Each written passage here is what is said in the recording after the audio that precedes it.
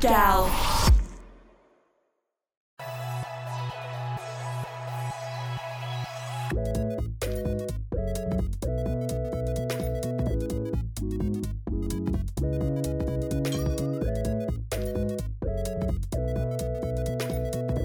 Hey guys, and welcome to Kunai. It's your boy Bish, and I'm joined by Will. Hello, Will. Hi Will, how are you? How are you doing? I'm fairly good. Little bit on the groggy side today. It's kind of chilly and rainy here today, so yeah. But other than that, I'm good. If I'm not mistaken, it's early in the morning in Japan at the moment. As of time of this recording, it is 8:20 a.m. my time. On a typical work day, I would be like kind of just starting my day. We would have just started our like morning meeting at work. You know what? It's 11:20 here, so I'm almost ready to go to sleep. But you know what? Forget about sleep. Forget about work. It's not one of them days. It's Saturday today. And we're going to be talking about Assassination Classroom. As Class, exactly. The meme, the name As Class. But before we get into it, I just want to go on to our disclaimer. For you new folks, Get Live Podcast Kunai is a monthly anime discussion podcast under the Gal Network. It's a network now, guys. We are sponsored by Sugoima and Crunchyroll. Of course, you can watch Assassination Classroom on Crunchyroll or on Funimation, depending on where you want to watch it. Be sure to support the show by checking out our sponsors. In addition to that, if you do want to suggest a show for Kunai, make sure it is one season and underneath 30 episodes, because you know what? We've got our lives to attend to. This show was actually like 22 episodes, I believe, so it did take us quite a while to get to it. I'll take it back to myself here with this. Just so you guys know, As Class is... Oh, it cracks me up every time I call it As Class, but you know what? It's the name of the show.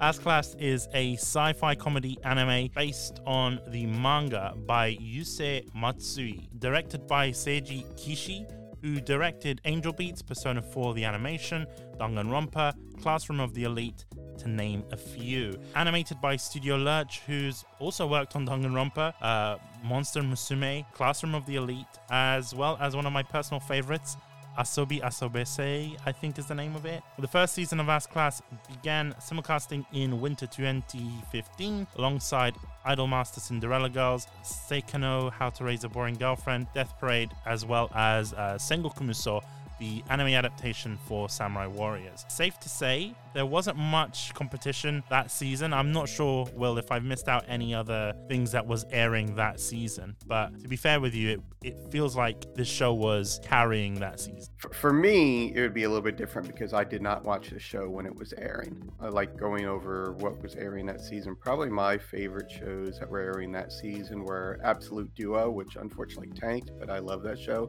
And then the second season of Durara. Oh, okay. To be fair with you, around this time, it was a bit weird for me because when I started getting into anime, and bear in mind, we were actually recording Kunai in this time. I think we were 3 years into Kunai. So I was familiar with anime, but I was kind of just watching my romance anime, watching comedies, rom-coms, that kind of stuff. So As Class wasn't something that was on my radar at all, to be fair with you. But at the same time, 2015 doesn't feel like the year for shonen.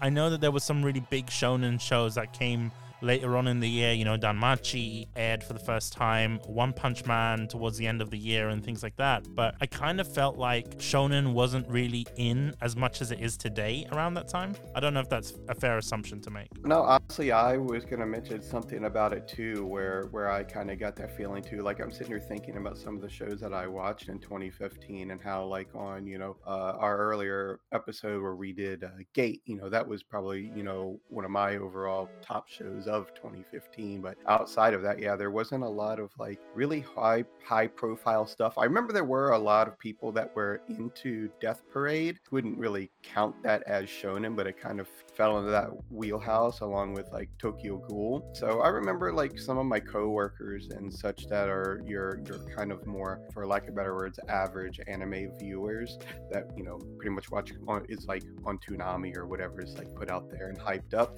Like they were like Assassination Classroom was a show they were into. Tokyo Ghoul and Death Parade. That's why those kind of like stick in my mind around this time being the ones hyped up, and of course One Punch Man as well. It's very interesting that you mentioned Toonami, because in more recent years, Assassination Classroom has seen a resurgence, which I didn't really expect. You mentioned that to me before, and I was like, really? Yeah. I'd noticed it during COVID, and it was trending on Twitter, and I was like, what the hell is going on? Like, I was just like, what? And it turned out that they were airing the Funimation dub for the first time on Toonami. You know, Toonami's Adult Swim block and stuff like that. And I was just like amazed by it, because it was like, this is a show from 2015. Like, shows like that, especially older shows, don't get that much love, especially on Toonami, right? It was nice to see. I'm presuming they probably sub-licensed from Funimation really cheaply, because, you know, it is an older show. The hype for it has died down, but it kind of brings me on to my first impressions, because to be honest with you, I kind of knew about AS-Class, because at the time, you know, we were 3 years into Kunai, as I mentioned. I'd become very comfortable with manga and anime. And to be fair, I was collecting more like American comics at the time, Marvel stuff, and I would frequent the local comic book store with my friends, and they had a small manga section, but there was a lot of Assassination Classroom stuff. I would say, I remember around this time too, was about the time where, like, at least where I'm from, how manga was just really starting to kind of like, I don't want to say blow up, but the gears were in motion for it to start getting more. Like, I remember like where I'm from, we're kind of lucky. We have like 3 kind of really big bookstores and a couple of smaller mom and pop shops, but even like those big major bookstores, their manga section, every time I'd go in, it seemed like it got bigger and bigger and bigger. Yeah, it's very interesting, because for me, I mean, at least in the UK at this time, manga wasn't really popular. And you know, now you can go into any sort of Waterstones or like any sort of major bookstore, you will find manga, and there'll be a considerable manga section. You know, you got your My Heroes, One Punch, Attack on Titan, that kind of stuff, mostly shonen. But when I was in the comic book store, there wasn't that much manga, but what was there was just a shit ton of Assassination Classroom. And I remember it very vividly, because the covers did not tell you what was in the book, if that makes sense. Like, it was just Koro Sensei's face, and it had different backgrounds. Oh yeah, I remember seeing those, now that you bring that up, because I've never actually checked out the manga, but I definitely remember seeing it on the shelves and it just being his face. You're absolutely right. It was just so weird to me. I was just like, well, I'm not really gonna read this. I didn't know what it was. That face creeped me out, so I was just like, okay, look, I'm not gonna get into manga. I'm just gonna buy my Wolverine comics and my X-Men comics, and that's it. So it's kind of worth noting that at the time, like I mentioned, the manga itself had a lot of fans in the UK, which surprised me, really. Fun fact, I was never going to watch the show if it wasn't for Kunai. I had no interest in Assassination Classroom. Back then, I was kind of into that vibe, and I still am, in a sense. I don't really watch hyped up shows, because I don't want to get involved in that conversation on Twitter. People tend to argue, and you really don't get to see the best side of the show. Sometimes when you're watching the simulcast and other people are sort of getting involved and bringing their own opinions into things, right? So we kind of leave it until the season is ended to then watch the show when the sort of hype has settled. But we watched it for Kunai because Joe suggested it. In fact, it was their second ever anime suggestion on Kunai, and we planned on airing it between Excel World and another, and we tried to record in September. It was a long time ago, September 2016. But you know what? And this is a funny thing. If you go back to the Excel World episode, we did mention, hey guys, the next episode's gonna be Assassination Classroom. But you know what? We fucked it up for ourselves, because I had a great idea to call Kevin and Joe the night before to run through our notes, and long story short, we got really hyped for the show, and we ended up speaking for, I think, 4 hours just discussing everything. And we went through our notes in hyper detail, but we didn't record the session, right? Because we were thinking, oh, well, you know what? We're going to record the tomorrow's session or whatever. We got to the next day, and about 15 minutes into the episode, maybe 30 minutes into the episode, we were like, we already know everything. We know everyone's reactions. We know everyone's notes.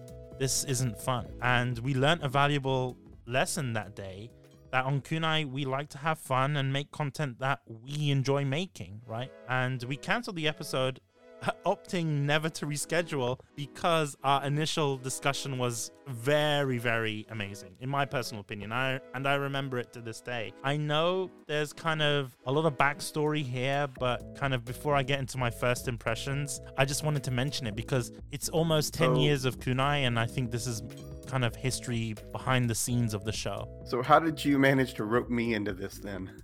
So the real reason why I decided to get you on for this episode was because I remember back in the day where me and Joe and Kevin decided not to ever cover it again. And as you guys know, we did Denki Guy recently, and that was also another cancelled episode. So my plan really was to cover all of these cancelled episodes. There's 3 in total. Denki Guy, Assassination Classroom, and Neon Genesis Evangelion. And those 3 episodes I wanted to do before Kunai's 10th anniversary because it pains me that we had to cancel those episodes. And I felt that, well, Will hasn't seen the show before. I haven't seen it in, since 6 years almost. So it's enough time for me to sort of forget about the show, especially because there wasn't any hype around it. No one has been talking about it for a while. So my second watch, or the second time watching it for Kunai for this recording, was kind of like a fresh recording to begin with, right? Because I even lost my original notes. I don't have them anymore because I write my notes on paper. I don't know if you guys knew, like a few years back, my room sort of collapsed in on itself, like the roof collapsed and the ceiling. It was a whole big issue, but I lost a lot of my documents, my original documents for Kunai. I lost the Assassination Classroom notes, unfortunately. Again, just like Denki Guy, I'm glad that I could help you finally get to this. Yeah, well, you know what? I'm glad that we're having you on for it because I wanted to talk about it on Kunai because, you know, getting a fresh pair of eyes on it and to kind of give the show a Kunai episode it deserves. And hopefully we can do that today. On to my first impressions. I didn't know what the show would be, you know, from the title. It's very elusive, right? Because I assumed that the students would be training to be assassins, I didn't stop to think that they would be assassinating their teacher. And for a type of show I normally don't watch, that premise hooked me in, right? I wanted to know more about Koro Sensei. Who was he? Is he an alien? Why is he going to destroy the Earth? Why is he teaching these students? And more importantly, why does he care for them and want them to improve and succeed despite the fact that society saw these kids as lowlives and losers? There was a lot of things that kind of intrigued me, you know, those little hints that you get throughout the show, and I was just invested from that point, just trying to figure out the story. It's very, very interesting because there's not that many shonen shows that do that, right? A lot of them is just all about, like, you know, battle shonen like Dragon Ball, or a show like Ultimate Muscle, or, you know, even My Hero Academia and stuff like that. It's all about the fights. There's not much strategy. There's not much sort of detective work going on in the background. And at that time, you know, I've been playing games like Danganronpa and Persona 4, games that do have that level of sort of detective story elements to it.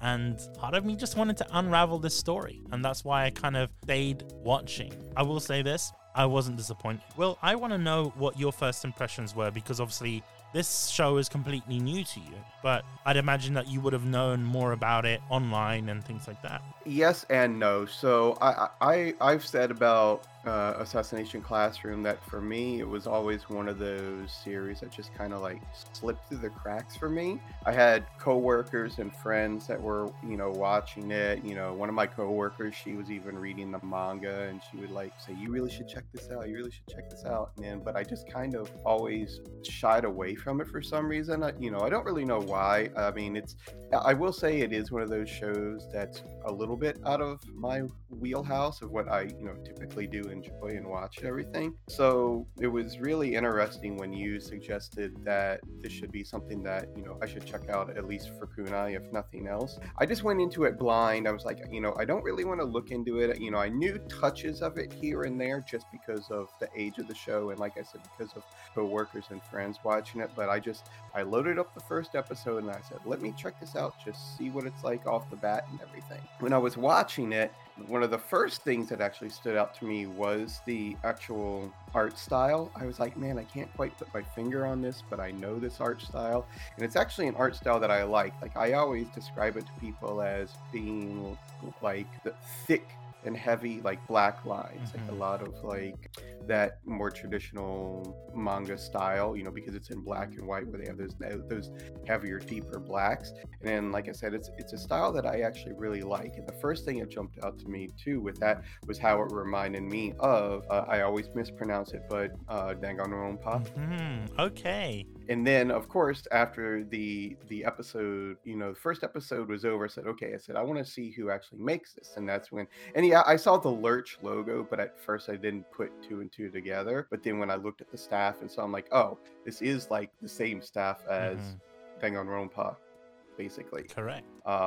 So I mean, yeah, most of the same people that were involved in that were involved in this. And like I will say, just to drop like another show out there that I really like that to me has this very similar style is Drifters, if you've ever seen that. Like I don't know why I like that really heavy, you know, not just the blacks, but just, I don't want to say bright colors, but where the colors are so deep that you notice them. Like the colors in the show stand out when they're juxtaposed to the blacks and the darks. So that's it for just the art style. But just like you, I had like the same kind of reaction when I wanted to know more about Koro Sensei. I was to me though, it was more like I couldn't understand why he was going through the trouble of teaching these kids that are the quote unquote rejects and caring for them, where like ultimately their goal is to kill him, and if he doesn't, then he's gonna blow up the world just like he did the moon. I'm like, it was really off-putting. I don't want to say off-putting, it felt unbalanced to me.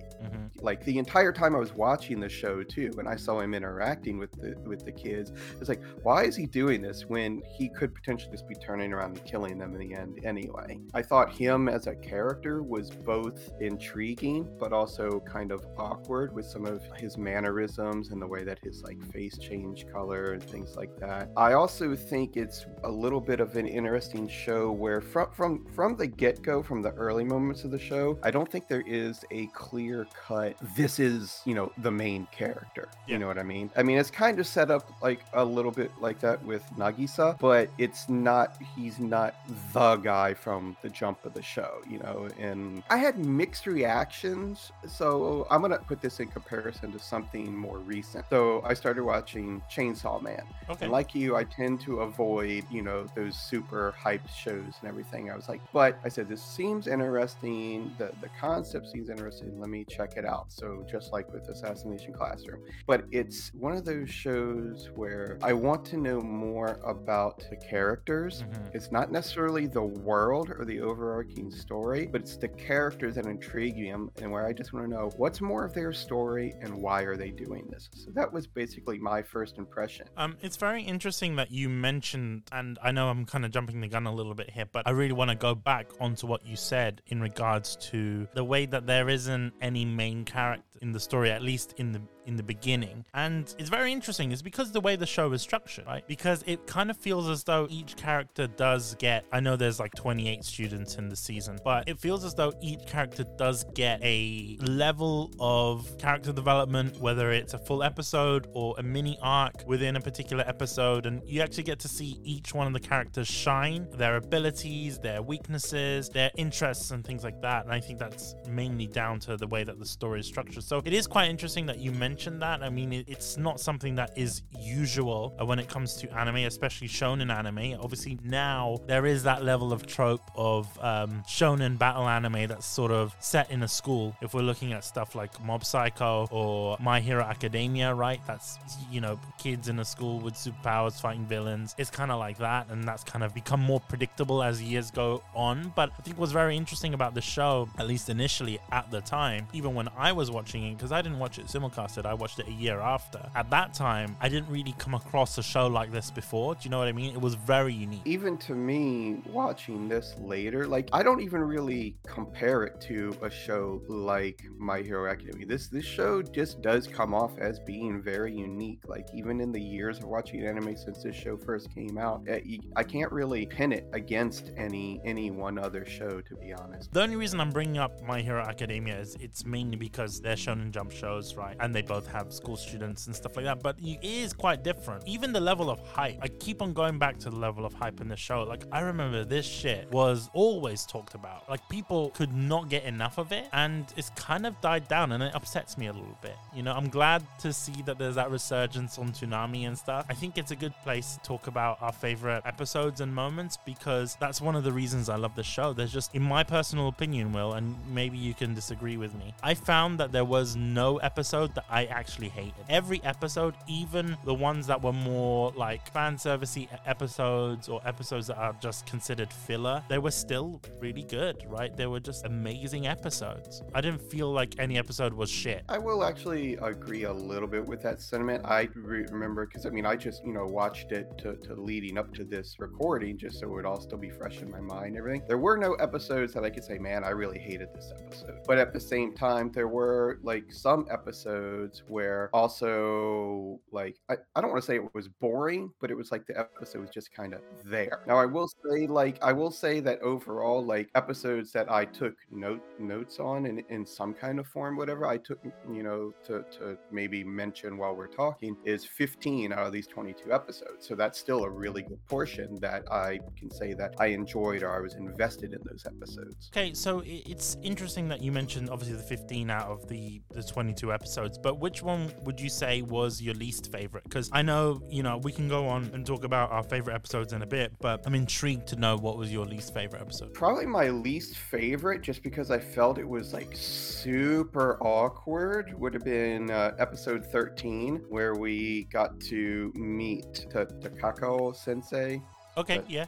Yeah, Takao Sensei, the gym teacher. Takao, yeah. And he was like, call me daddy. I'm like, and just him literally like beating the crap out of the kids. Yeah, that episode to me was super awkward and a little bit difficult to watch. Okay, that's interesting, because I didn't kind of feel like that when I was watching that episode. I'm not sure if it's down to a translation error, but when I watched it, his logic made sense, right? He was very nice and kind at the beginning, and he kind of treated it like, hey, we're a family here. And because one of the students actually mentioned it themselves, they were like, oh, it's like you're a dad, you're making dad jokes, you're laughing, it's kind of like you're our dad. And then he was like, yeah, I am. I can see where you're coming from, Will, but it was like, yeah, I am your dad. And what family doesn't listen to their father? And he was being very firm. And I kind of understood the logic. Yes, it is kind of creepy in a sense, but I understood the logic that he was trying to portray. He was trying to show that level of dominance, that level of, look, I'm the one that's in control. And it does come off a little bit weird, don't get me wrong. And the fact that he was beating the shit out of the kids, I didn't quite expect that when I saw that,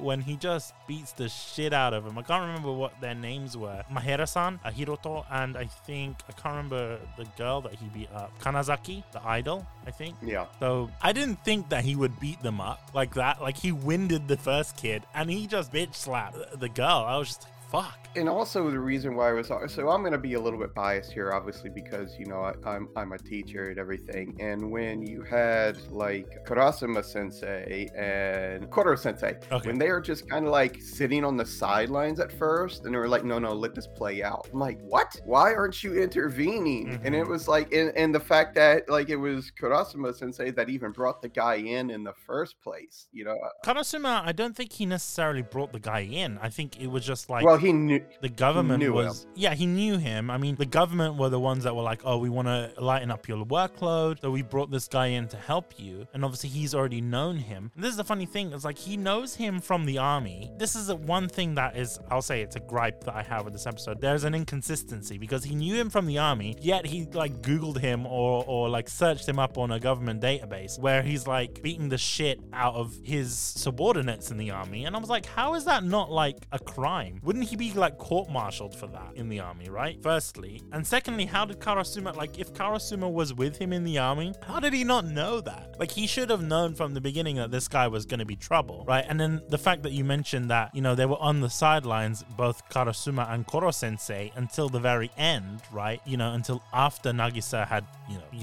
fake assassinated him. So it was quite, there was that level of inconsistency there, because it's like, well, they do care about their students, but yet how come they didn't go in until the very end, until Nagisa had actually done something about it. You know what I mean? That kind of put me off a little bit. But I think what was interesting about that episode was we kind of saw Karasuma show a level of weakness. He wanted to step down for some reason, and it was like he almost accepted it. He was like, you know what, they don't need me. This guy's a new guy. He's beloved. You know what I mean? It was just weird. It's like I didn't really see that side of the character come out before, and I felt it was really out of place. Well, yeah, we'll talk about characters and such later, but Karasuma Sensei was actually a character that I actually ended up enjoying throughout the series as well. So it felt just, I don't know, like I said, I just want to keep using the word awkward. That whole episode, that whole sequence of events that went down felt very awkward to me. But at the same time, I kind of understand Koro Sensei, why he was one of the ones that was like, just,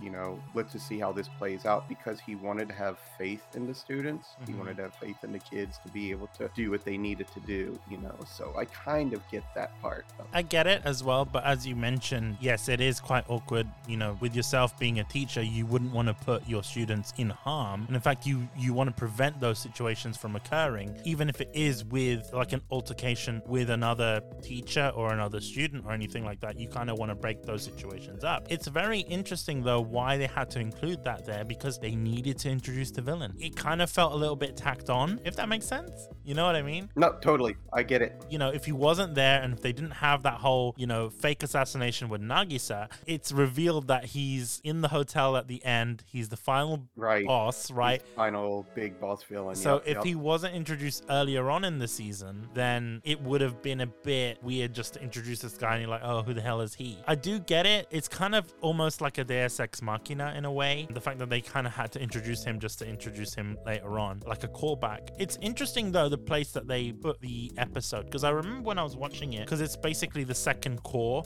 So this is like episode 13 is pretty much halfway through the season. Yeah, it's also in the new OP and ED start. Well, I mean, the ED doesn't change, but it is a new OP. Oh yeah. This is the first episode that they decided to start the second core. It was very, very odd, because normally you'd get like a summary of what has gone on. It might have been a summary episode or anything like that, but it was just out of nowhere. And this is another thing that I find really odd with Assassination Classroom. As much as I love the show, I find at times that every episode, well, maybe not every episode, but a lot of the episodes in this first season just introduces a lot of characters, and you see them go in and you see them go out quite quick. There are some reoccurring sort of baddies or villains every once in a while, I think, but you don't really see them more than twice within the season, right? Whether we're talking about Takaoka, that is a difficult name to pronounce, but it is. It really is. If we're talking about Takaoka, right, it just felt very convenient that he was introduced in this one episode. You don't really care about him in this episode, but you know you want to hate him. It felt almost like forced. You know what I mean? Like, why should I care about him? You know, why should I care about his relationship to Karasuma? Because clearly he's doing it to be a dick. Clearly he's doing it to kind of get under Karasuma's skin, to be like, look, I'm taking your position. I'm going to be the one to assassinate this guy and I'll get a promotion above you. So it's clear that he has some resentment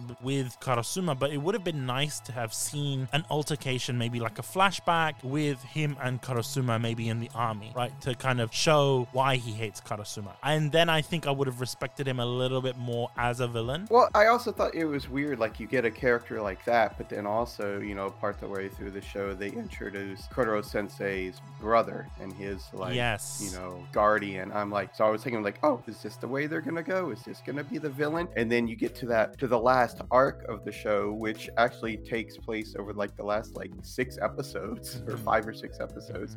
And it's not. I'm like, what is this show doing? What is going on? I find that the show, in terms of its story and in terms of the way it's structured, it's almost designed to throw you off. In the same way that Koro Sensei throws off his students. There's so many things that Koro Sensei does that it's like, shit, I wouldn't have realized that. Like, you can't predict what happens in Assassination Classroom at all. It's a very unpredictable show. And I think it's because they throw out certain things that aren't going to be used until second season, certain things that aren't going to be used until later on in the season, and certain things that are never going to be used at all. And you don't know that at the time of watching. You don't know what's going to be used at when. It's kind of like a candy bag. You can pick something out. You might get a Snickers bar. You might get a bag of Skittles. You don't know what you're going to get, but it's still quite nice. You know what I mean? Like, I really did enjoy those final episodes in terms of of like my favorites. It was a highlight of the season. I can't remember. I think the episode was episode 20, I think, where we kind of get that redemption arc for Karma. You know, after Karma kind of fails in the, well, he doesn't fail, but he doesn't do as good as Koro Sensei expected him to do in his exams, and he kind of feels a little bit down for that. Yeah, that was in episode 19, and yeah, that was one of my favorite moments of the show. It was a great episode because he kind of gets that redemption, you know, when he beats up Grip and he just like, yep. Oh, and I like how too, like, Koro Sensei kind of like knew it was coming. Exactly. And that was also one of the moments where Koro Sensei said, look, leave him. Let's see where this goes. Yep. And to be fair with you, he does that a lot. He does it a lot because he's a teacher, right? He wants to see his students grow without him. And that's a theme going on throughout the whole show. But at the same time, what could he have done? There's not much he would have done in that sort of ball state, that marble state, you know, of his, right? He's literally in a glass wall. He can't do shit, even if he wanted to. It was just very interesting to see that level of strategy from Karma. When I watched it originally, I was like, shit, man, Karma's gonna get fucked. When Grippers just hold Karma by the skull, like, I was thinking, this is the end of it for him, right? And then he just flashes him with the gas. So there's a lot of callbacks with previous episodes as well. We don't actually see him take the gas in a previous episode, so you don't really see that as coming, but it's not out of the way. Like, it's not something that I would be like, oh, this is a bullshit answer. Like, he could have easily done it, you know? It's believable in a sense. Some people might say that's a Deus Ex Machina, but at the same time, it's like, I could believe that happens, right? Especially with Karma and the way that his character is. That was one of my favorites, but I think also the episode before where Nagisa, or maybe that was the same episode where Nagisa was cross-dressing, one of my favorites. It actually started at the end of that episode and then went into the next episode. Part of me felt that they put that on because there was a joke within the episode where Karma was like, hey, this is for comic relief, and he just takes a picture of him in the skirt and top and stuff. So part of me thinks that it is designed for comic relief because there is a lot of references in previous episodes, like the swimming pool episode where the girls found out that Nagisa was a guy for the first time. So it's stuff like that. It's kind of like in Baka to Test where people don't know about Hideyoshi and things like that. And that was another thing. This show really, especially with its comedy, really did remind me of Baka to Test quite a lot. Yeah, I can see that. You know, it's also the fact that the way that the school is set up, you know, you have that really shitty classrooms for the people that are, you know, kind of like in the, you know, that don't have good grades and stuff. But, you know, it's not Baka to Test, by the way. But that was another thing that another episodes that I did like, those episodes where you see them studying for tests, right? I don't know why, but I really do love those episodes and sort of those callbacks within the episodes and like the cutaway gags or those scenes where they're doing the maths test and it's like kind of like almost Monster Hunter-esque, right? Where they're fighting these big monsters. It's representative of what their challenges are in front of them, but in like a dream format, like they're daydreaming, you know? Exactly. I'm taking on this exam that's so hard, and that exam is represented by like a Monster Hunter type monster. Yeah. Just to touch on that bit though, is one thing I did appreciate about this show is that even though it's this fantastical, you know, sci-fi kind of story, and like you end up having a like, you know, computer with like guns that pop out of it and like a schoolgirl face and all that type of stuff.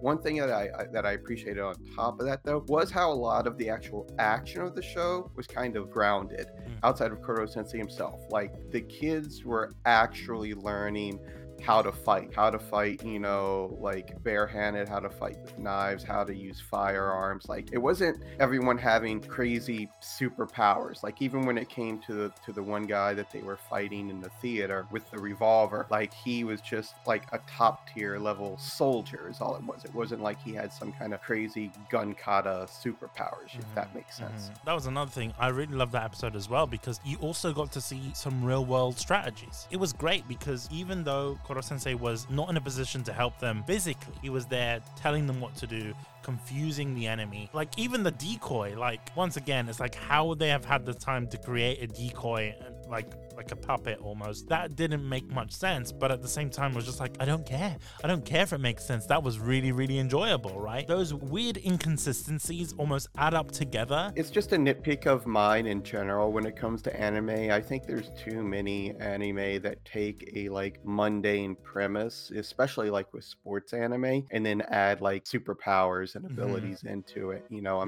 it's just a personal thing of mine that I don't like. So I thought that was really cool that even though this isn't isn't a sports anime, it's a school setting, and these kids are literally being trained to be assassins, how at least some of it was still really grounded. Like none of the kids learn how to like, do crazy type super strength abilities or anything. Like they were all still confined within the limits of like physics and, the strength of a human person, outside of Kurasuma Sensei, that is. There are certain characters that kind of go beyond that, and if we're talking about Ritsu, I believe is her name, the AI character. Yeah, well, you're saying she's a character that can kind of get away with it though because she's not real. I know, but at the same time, there's a lot of inconsistencies with her. Like, okay, she's created by the Norwegian government. First of all, I didn't know Norway were really into like weapons and shit. Oh, dude, Scandinavian people, they are into anything tech, man. Anything technology. Oh yeah, like they have some of like the best hackers and coders in the world too. Okay, well then that makes sense. But it was just a bit weird because obviously she becomes sentient and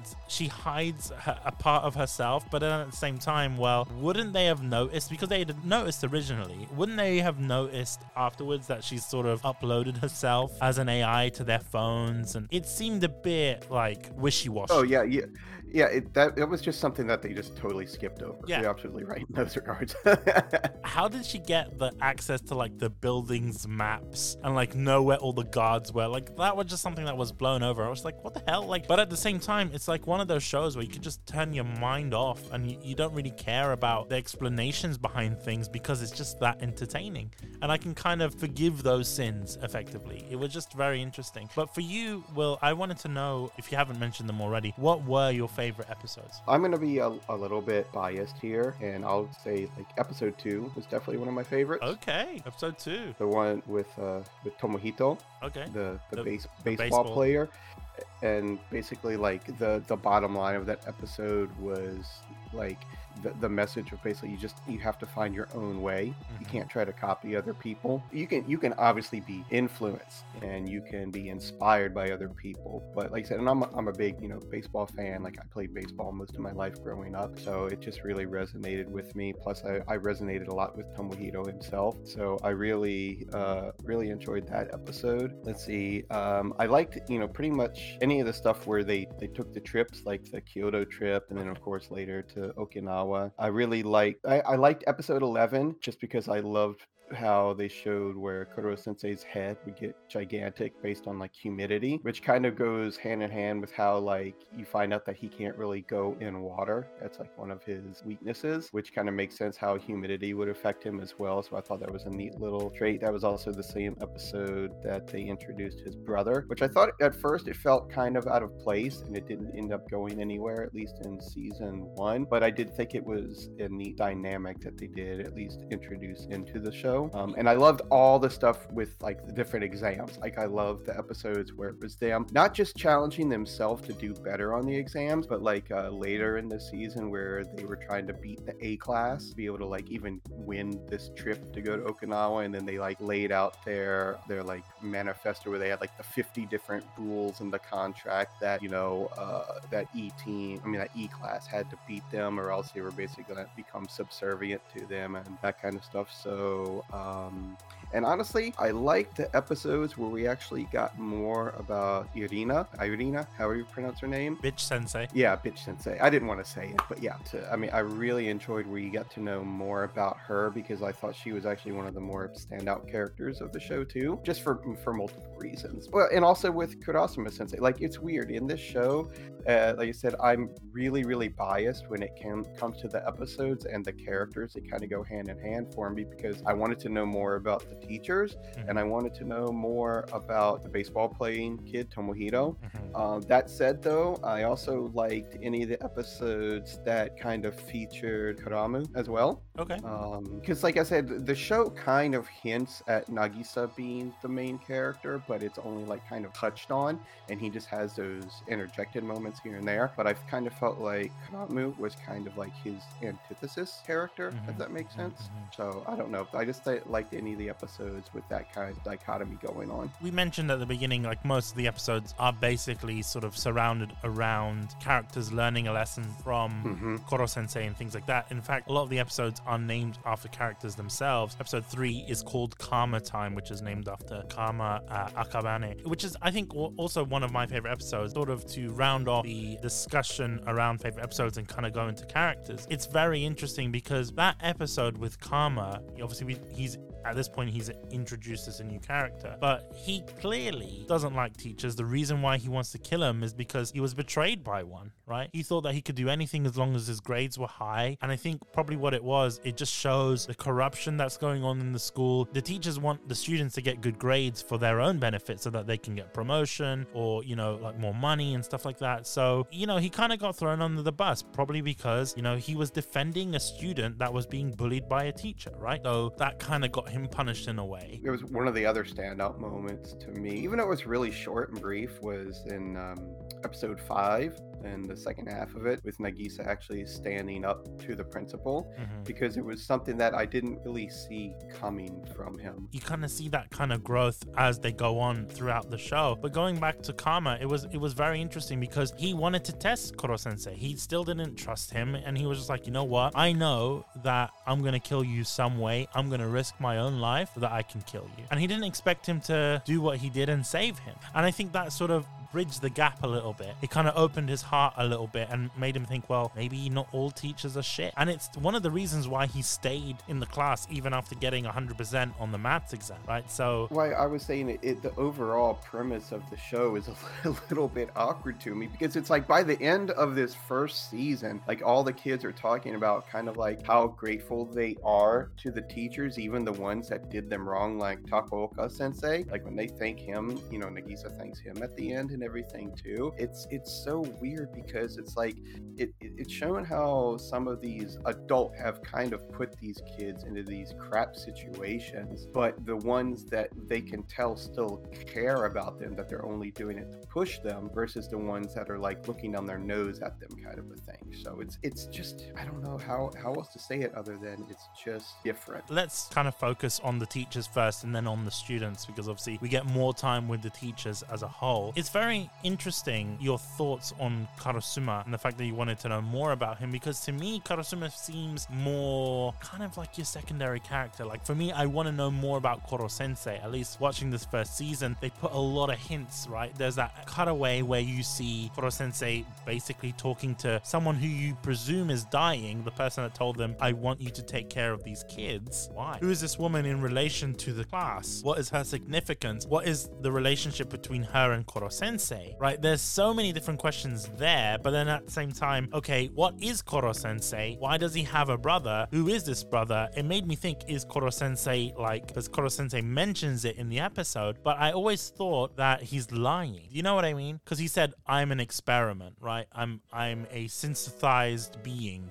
you know, an organic being, right? But to me, that doesn't add up. I've always had this kind of feeling that it's kind of like the X-23 situation, you know, like in the X-Men, you've got Wolverine, he's part of the Weapon X program, and you've got X-23, who's his clone. It kind of feels to me that Koro Sensei and Itona are basically Wolverine and X-23. At least that's what my initial impression was. I will say that I definitely wanted to know more about Koro Sensei, just like in the same regards as you.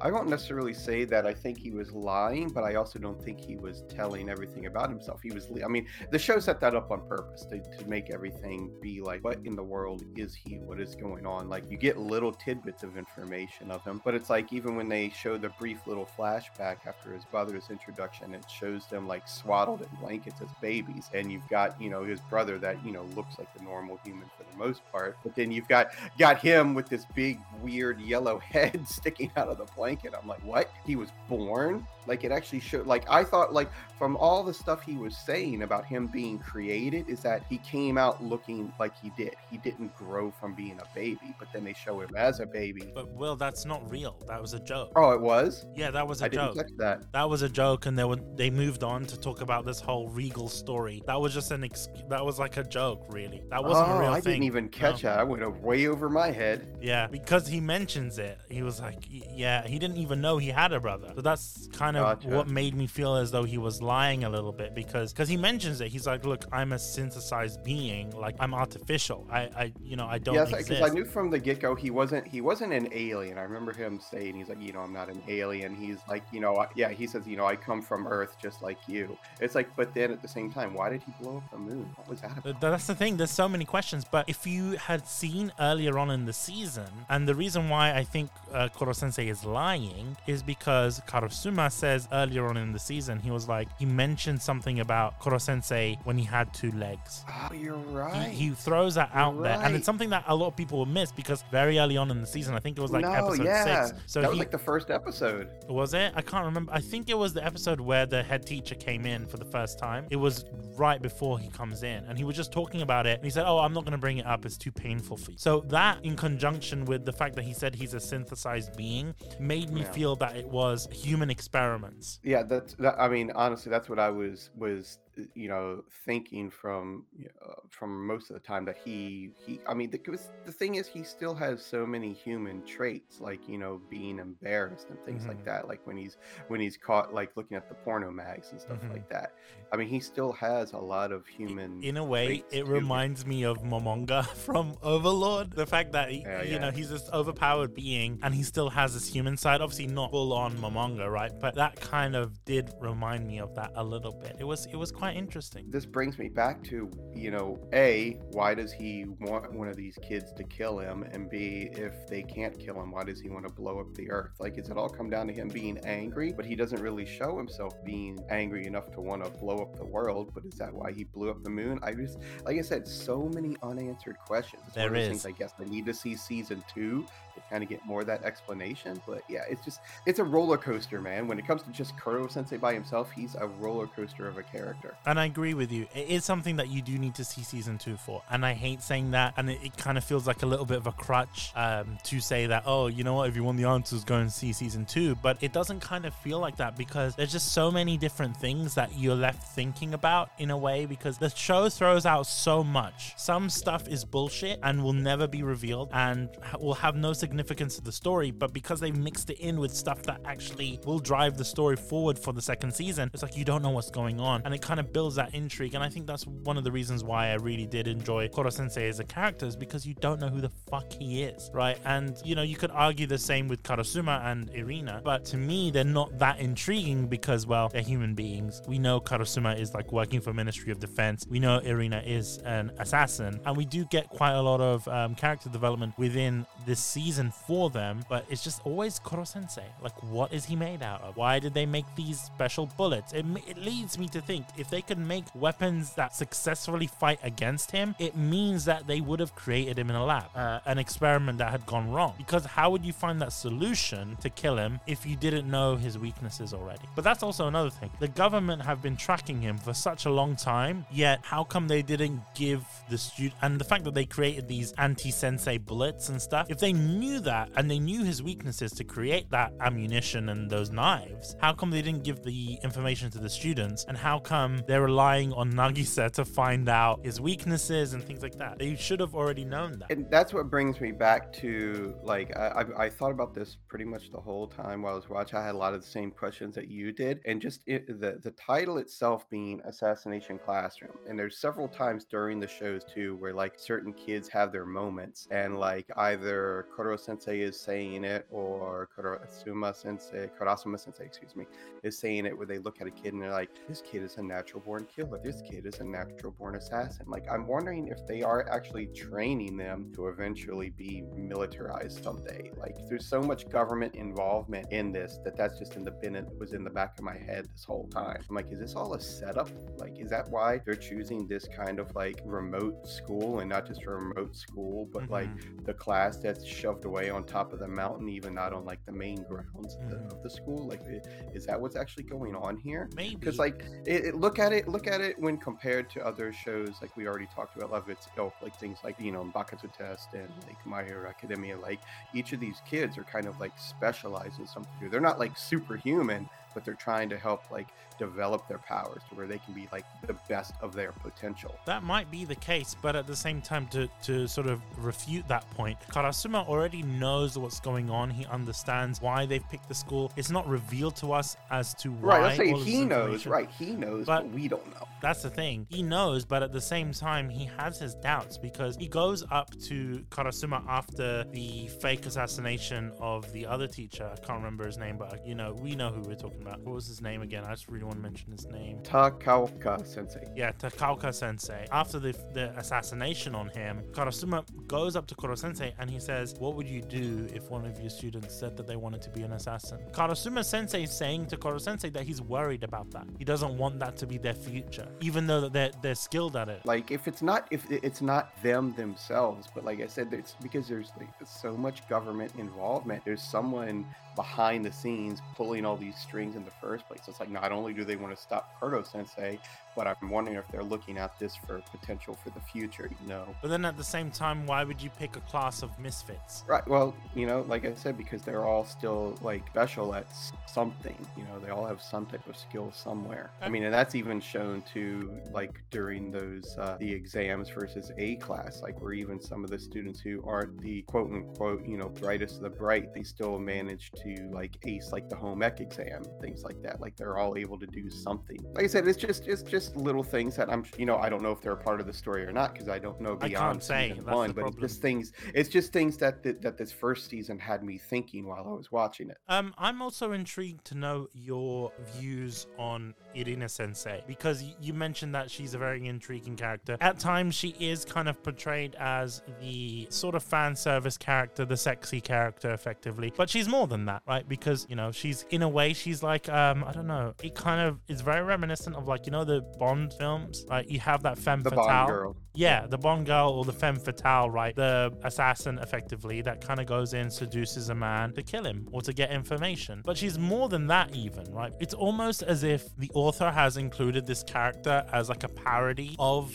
the Bond girls in a way. Oh, absolutely. Yeah, she's a parody of a Black Widow. I think they even like mention her. They did mention it, and she got angrier at it. She's like, "Don't call me that." Like, she finds it funny, but she's more than that, right? Because she shows her ability, her skills. The fact that she can speak multiple languages, the fact that she can play the piano, and these are kind of mundane skills, but she shows them how to use them, how to get into these situations, how to get out of situations, combat skills as well. So she is very proficient. She's not just a pretty face, and I think that's very interesting that they've kind of included that there. And the fact that there's a lot of female characters, a lot of the girls in the class actually really look up to her, and they mention, it's not because she's a sexy woman or because she's got big breasts or anything like that. It's because she's a badass, and I kind of really like that in anime, right? See, you asked me this question. You're like, what are your thoughts on Irina Sensei? And then you're like just stealing all my thunder. Right I'm sorry. I had to say it. Yeah, I mean that's like I said, she was one of my favorite characters. Because of just the different levels of her. I mean, yes, from the get-go, she was portrayed as, the sexy, Black Widow, super spy type character and everything. But they also humanized her very much where, like, she got upset easy, and, like, she showed her emotions. Like, she got angry easy and everything. And like when she first, was shown as being a teacher, she wasn't taking the teaching aspect of it really like serious at all. But then the students kind of like stepped up to her and, they started telling her what they did and didn't like about working with her and having her as a teacher. And when she actually started taking the teaching seriously, that's when I think it really kind of like opened up more of a level to her that, was beyond what you got on the surface. Like she had a little bit of everything. She was part of the comedy relief. She was part of the sex appeal and the fan service. But like you said, she also had the connection with the female students in the class. But it wasn't just the females. Even some of the boys were even connecting with her and like, basically just being honest with her. And that's what I really liked about her character is that it ended up becoming this whole balance of being honest with herself and being honest with the students and the students in turn being honest with her. And then I also did like how they actually got but to show some of her actual skills as being a spy and an agent along the way, like where like she was seducing the men at the hotel and playing the piano and pretending to be drunk. There was a lot of different moments like that throughout the whole show that I just really enjoyed. Like I enjoyed pretty much every time that she was on screen, whether it was for fan service or whether it was for actual narrative. And I think it's very rare to see in anime characters that are more than just fan service, right? Because I don't know, like sometimes it kind of gets, I know a lot of people love fan service, but I think sometimes some anime, especially shonen shows, can overdo it to the point where like I really hate this character because they're all just about fan service and there's no nuance to them and they're kind of like a shell, if that makes sense. So it's nice to see that she's actually a character that actually contributes to the story, but also it's just a good character and it's just a badass. And I think we need more badass characters, especially badass female characters in anime, But yeah, you also mentioned Karasuma, because I don't have much to say about him, but I'm really intrigued why you relate to him. Obviously, you are a teacher by profession as well. It was just one of those things where, to me, he was a typical character in a non-typical show. Okay. He was your cool, calm, for the most part, just badass character. And like he took both being an agent and trying to be this like authoritative teacher figure very seriously, that even though he still had this ultimate goal of trying to beat or kill Koro Sensei in the background, he still had obvious care for the kids and like took many of them under his wing, like wanting to protect them as well and wanting them to grow. Like, and I like how he was able to notice things in other people, like going from the things that he remembered from Nakao Sensei to, god dang it, that name, to Kaoka Sensei, to Arina Sensei, to Karuma and Nagisa. Like he really paid attention, so he could tell that he cared as much about being a teacher as he did also being a government agent. Like I said, he was just, to me, again, a typical grounded, cool, badass character in anything but typical situation. That's quite interesting. To me, I didn't quite see it like that. In all fairness, like he was quite an unassuming character. It was nice that we saw more in terms of his story arcs and stuff like that. But I don't know. He was just, as you mentioned, he was just a character that was there for me. The more interesting characters, I will say, for me, like in terms of my favorite character, is Karma. Big fan of him, just because of the amount of strategy that he uses. Nagisa, I'm into as well, but I find that Nagisa, at least in this season, uses the same tactics again and again. It was very nice the first time. That sort of unassuming. People think he's cute. He's not going to do any damage. He goes up basically for a hug. How many times has he done that in this season? At least 3 times, right? And it kind of feels like it's his crutch, effectively. Like, after the first time, would you imagine that it would work the second time? The fact that he's used it on Takaoka Sensei twice, during the initial assassination and then the second assassination. It's like, Nagisa, do you not have any more fucking ideas? You just use the same thing more than once. And I find that they kind of play on that a lot with Nagisa, that kind of unassuming tactician type of character. But you'd imagine that a tactician would use more than one strategy.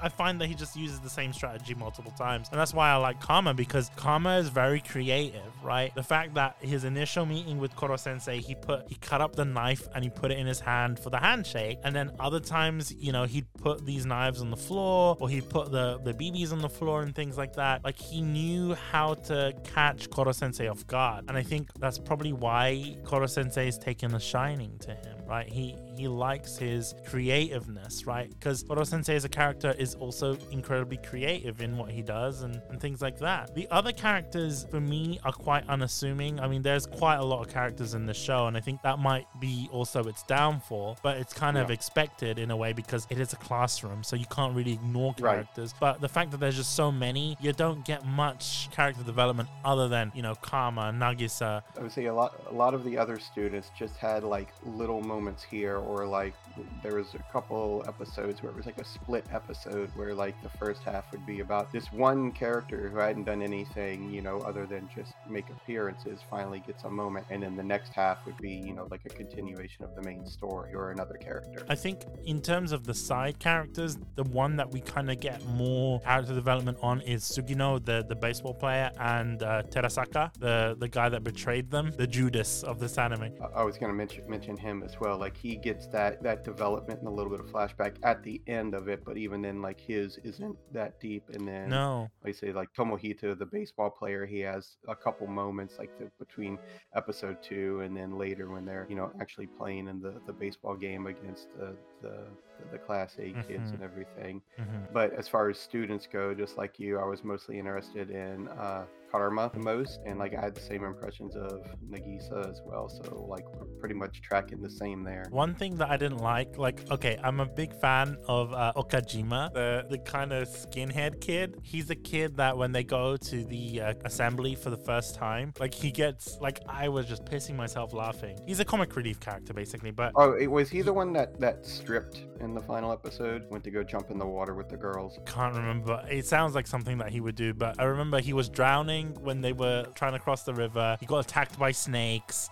He got swarmed by bees. Like, all the bad shit was happening to him, and it was just like a trope that all this crazy shit would happen to him. And then another character that, in terms of, it wasn't necessarily character development, but it's a character that we see with Nagisa a lot, is Kaede Hayano, the girl with the green hair. Yeah, with the green hair. Yeah, I kind of feel bad when it comes to her, because most people know that I have like a thing for green-haired anime girls. Like if there's one around, they're usually my favorite character. But something about her, like I'm not gonna say she was flat out annoying, but something about her just annoyed me. Yeah, she is quite of an annoying character. It feels like she's just narrating everything that Nagisa does. It was just weird. But I think also at the same time, I don't know how she was supposed to be portrayed, because she also feels like a punching bag for jokes. Like, okay, Koro Sensei made a joke that she's flat-chested. Fine, I get it. I'm not a fan of it, but I understand that joke, right? But it kind of feels like that's her main character trope, that she's flat-chested. And I'm like, why are we beating a dead horse here? I thought too, because of the fact since they always showed her like in class with Nagisa, that there was something going to be developed with like them. I don't want to necessarily say like romantic, but them just being close. And it was one of those things, like Nagisa would be around and she would just happen to like pop up behind him, like you said, with the narration and stuff like that. I'm like, what? This isn't really anything. What's going on with her?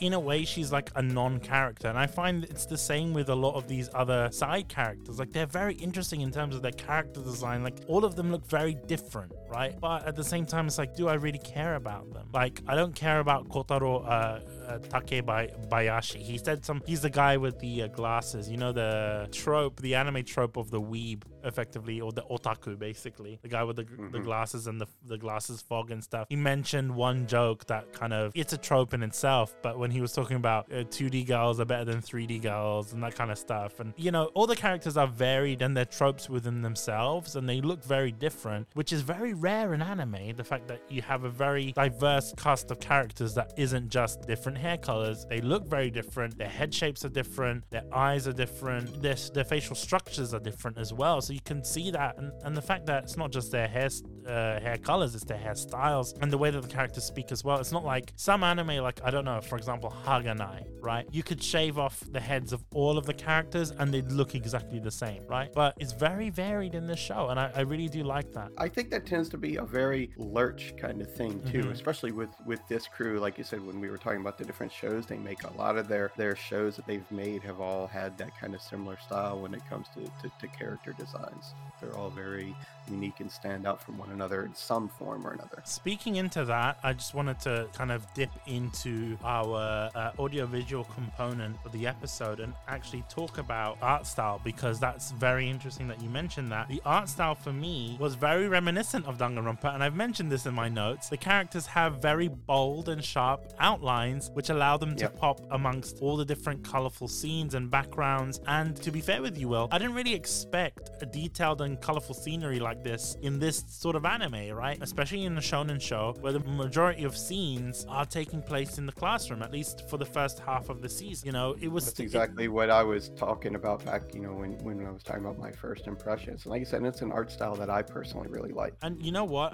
Another thing that I will mention about the animation is Lurch has done an incredible job, right? They've gone all out with the cutaway gags, with Koro Sensei, the transitions as well. And you know what? I will say this. Props to them, because it can be very very, very difficult to convey a level of emotion with a character that doesn't have facial expression. That I thought was incredible. Yes, there are times in which Koro Sensei does get angry and he has that heavy breathing and you see the veins pop out of his head, but a lot of the time Koro Sensei's emotions are shown through his body language. It's shown how he walks, or how, you know, his face will change color and things like that, or the way that he talks. And, you know, it's very interesting, right? Like his movements, especially in his tentacles, show a range of emotions that it's unheard of in anime. It doesn't happen. Another thing I will mention is that animation in this show, I don't know if you've noticed as well, it's very, very smooth, to the point that I could not tell the difference between what was CG, because there is CG in this anime and there's quite a lot of it. I couldn't tell the difference between what was 3D animated and what is 2D animated, which, as you guys know, on Kunai, I always like to say this: good 3D animation is 3D animation that you don't notice. That's just how it is. Doesn't stick out like a sore thumb, which is excellent. And the fight scenes and the assassination attempts were great, especially when, you know, those scenes where you see Koro Sensei's flying or traveling at like Mach 20. The animation is produced in a way where you can really feel that speed without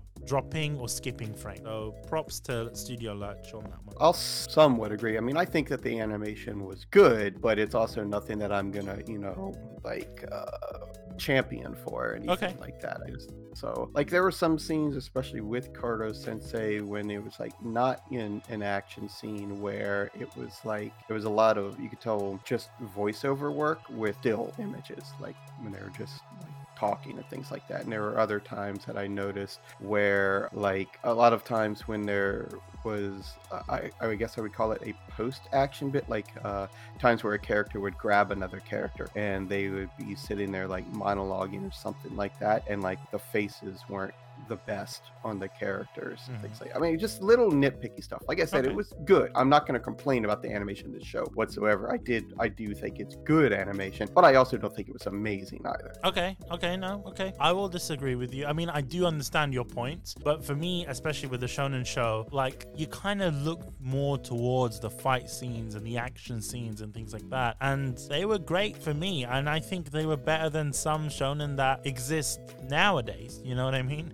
The show itself has definitely held up since the, 7 years since it first came out and everything. Don't get me wrong, like I said, it's good. It's just, like I said, it's nothing that's going to be like, oh man, you've got to check out this animation. I'm not going to tell people to check out the show for that. But yeah, in regards to the voice acting, it's got some very famous voice actors, but that's not what I want to talk about. I want to talk about the resurgence of the show, because as you know, it's been airing on Toonami, the dub, more than maybe 6 years later from the original release, which is very unusual for Toonami to pick up a show that isn't as hyped as it is now. You know what I mean? I really don't know. I mean, I can't really explain a reason why, other than maybe they thought like it was just something that it's like, well, it's been some time since, anyone has maybe seen this. Maybe it's time to introduce this to a new audience. Like, for instance, I know back when Yashahime was airing, that there were people going back and rechecking out Inuyasha, for instance. So maybe they thought it was something that, since they already had like connection to with Assassination Classroom, it might have been something that they thought, from a cost aspect, something, since it already had a dub made, that they could just put out there and maybe garner some more attention, or maybe get back some people who might have, not been checking out the block in a while. Like, I know there's been a lot of stuff going on with Cartoon Network and Toonami too, so maybe it's just something they thought, like I said, there was just I don't want to say a cheap investment, but something that might be worth the time. I will go as far as to say that it might be a cheap investment that Funimation did probably sub-license to Toonami, because of the fact that, well, this show probably isn't doing so well in terms of streaming. Because I remember when we originally watched it for Kunai, it was difficult to find, right? It was only because obviously Crunchyroll wasn't bought out by Funimation at the time, but they were sharing licenses because they did that partnership a few years back, and you can get it on Crunchyroll and you can get it on Funimation, but it was just a lot easier to watch it on Funimation. But at the time in the UK, it wasn't on Funimation, it was only on Crunchyroll. It was just a mess to watch. Man, licensing and distribution of anime is it's so wonky. It is, and it's not getting any better, to be fair with you. I don't really want to get into it as much now, but yeah, it's just gotten worse over the years. Like the fact that, yes, it's easy to watch on Crunchyroll now, but back then it was a mess just trying to watch this show. And it's nice that Toonami has taken it on, because, you know, when it just randomly got onto Toonami, it was trending. People were like excited to watch the show week on week. Like, it wasn't a show that was obviously shown daily. It was literally as if it was being simulcasted again. There was hype. It was trending on Twitter, like outside of the anime community, because this is one of the ways to get anime and make it accessible, is by putting it on Toonami. I honestly think it's probably a good move to do too, because how we've talked about in, you know, other episodes, and not even when recording, we're just, you know, talking amongst ourselves, how like there's been this whole like anime and manga explosion just over the past, you know, few years, even before COVID. Like it was really starting to get big, I would say probably like 2017, 2018, like before COVID even kicked off type thing. So it's a good idea, I think, too, for them to take, you know, an older series like this and just put it out there. It's one of those things, like we use the expression, you know, throw shit at the wall and see what sticks. So if it's something that they already have like in their library, something that they already have that they can distribute, you know, put it out there and see, you know, see who buys it. Yeah, I completely agree. And you know what? Considering that this is such an old show, and I know it's 2015, but the way that anime fans are changing, they would consider this show to be in the Stone Ages, right? So considering that this is an older show, at least by their standards, I would like to see the show maybe be sub-licensed to other people like Netflix, you know, because Toonami has made it very accessible, but at the same time, we're talking about Toonami in America. It's not available in Toonami in the UK because that's not really a thing anymore. But if they were to introduce it on Netflix, either sub or dub, kind of like what they're doing with Demon Slayer, kind of like what they're doing with Haikyuu and things like that, this show could see a further resurgence. It's just a shame though, because there is only 2 seasons. There isn't much manga to kind of go off of. But that leads me into, well, would you want to see a second season of the show,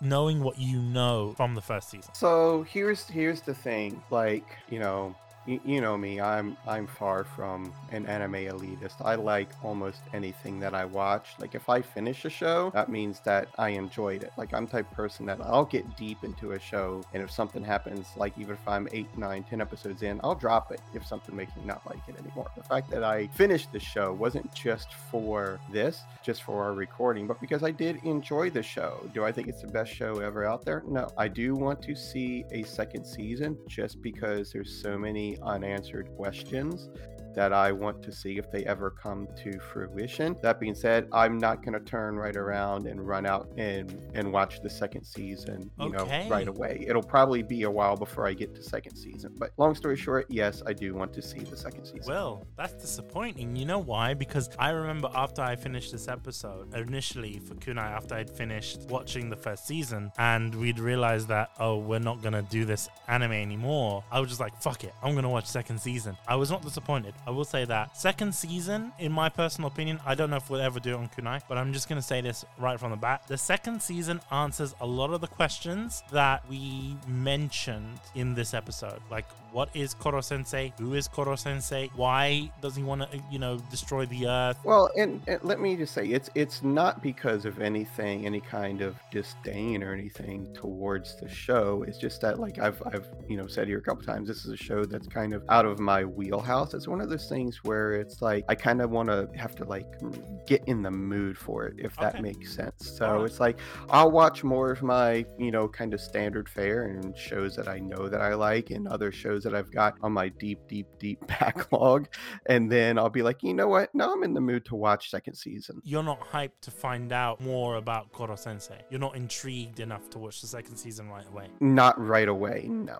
Okay, that's very interesting, because that's completely different for me, because literally I went and watched it straight away. I was like, hell yeah, I'm down for this. I binged it, like I said, straight away. Don't take it as me I'm offended enjoying the show. No, of course. I mean, everyone has a different opinion, but I didn't expect that, to be fair with you. But interesting. Okay, cool. I'm just gonna say, so I think the show is solid. I don't have much that I can really, you know, knock against the show without getting nitpicky and sounding like I'm some anime elitist list, which I'm not. It's just also one of those things like I'm not going to make it a priority. Which is understandable. I mean, there's other shows out there, and if it's not to your taste, then that's completely fine. Would you recommend it to someone? And if so, who would you recommend this show to? Honestly, I mean, and I don't mean this to be derogatory, but I would definitely recommend this to the Toonami crowd. Okay, definitely. I would recommend it to your general anime fan. I would recommend it to people who like shows like Bakuto Test. Like I said, I think it's a really good comparison to it after you brought it up. So, I mean,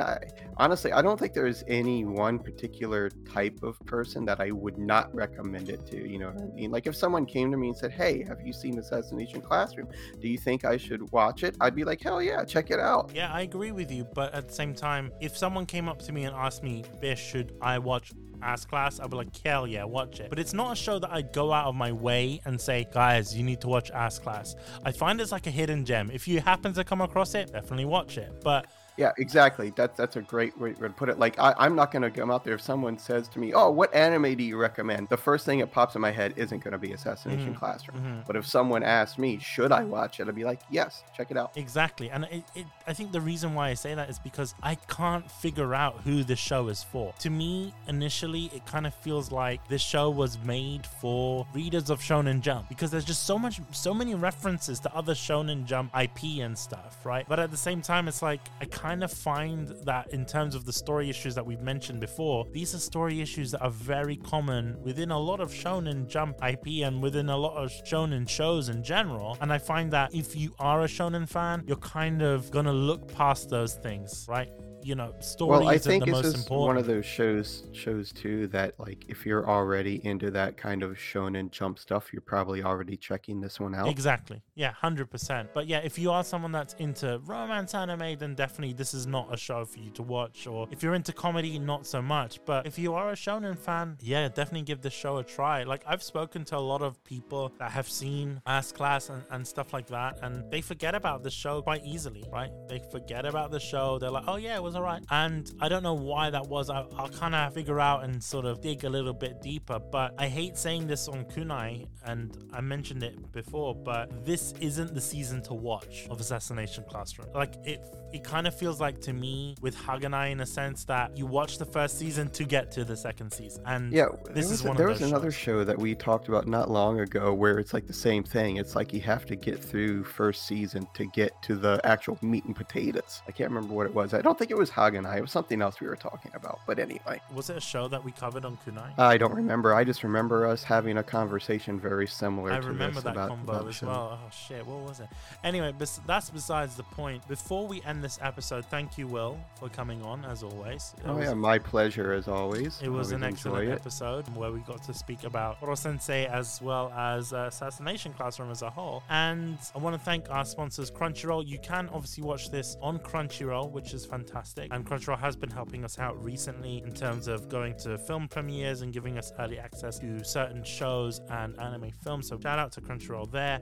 Also shout out to our other sponsor, Sugoi Mart. Will, what is the next episode of Kunai? I do believe we are going to be doing Rail Wars. Hell yeah, Rail Wars. A fantastic show. I don't want to say much into it, but Will, you're going to be taking the reins on that one, and I'm looking forward to it. What? You're taking the reins. Yeah, have you never heard that expression? Why me? Because you're so much better. You suggested it, so you're going to be hosting it. That's the rules. That's the rules of Kunai. So all right, I take it back. What episode are we doing next, Bish? I thought we were doing Rail Wars.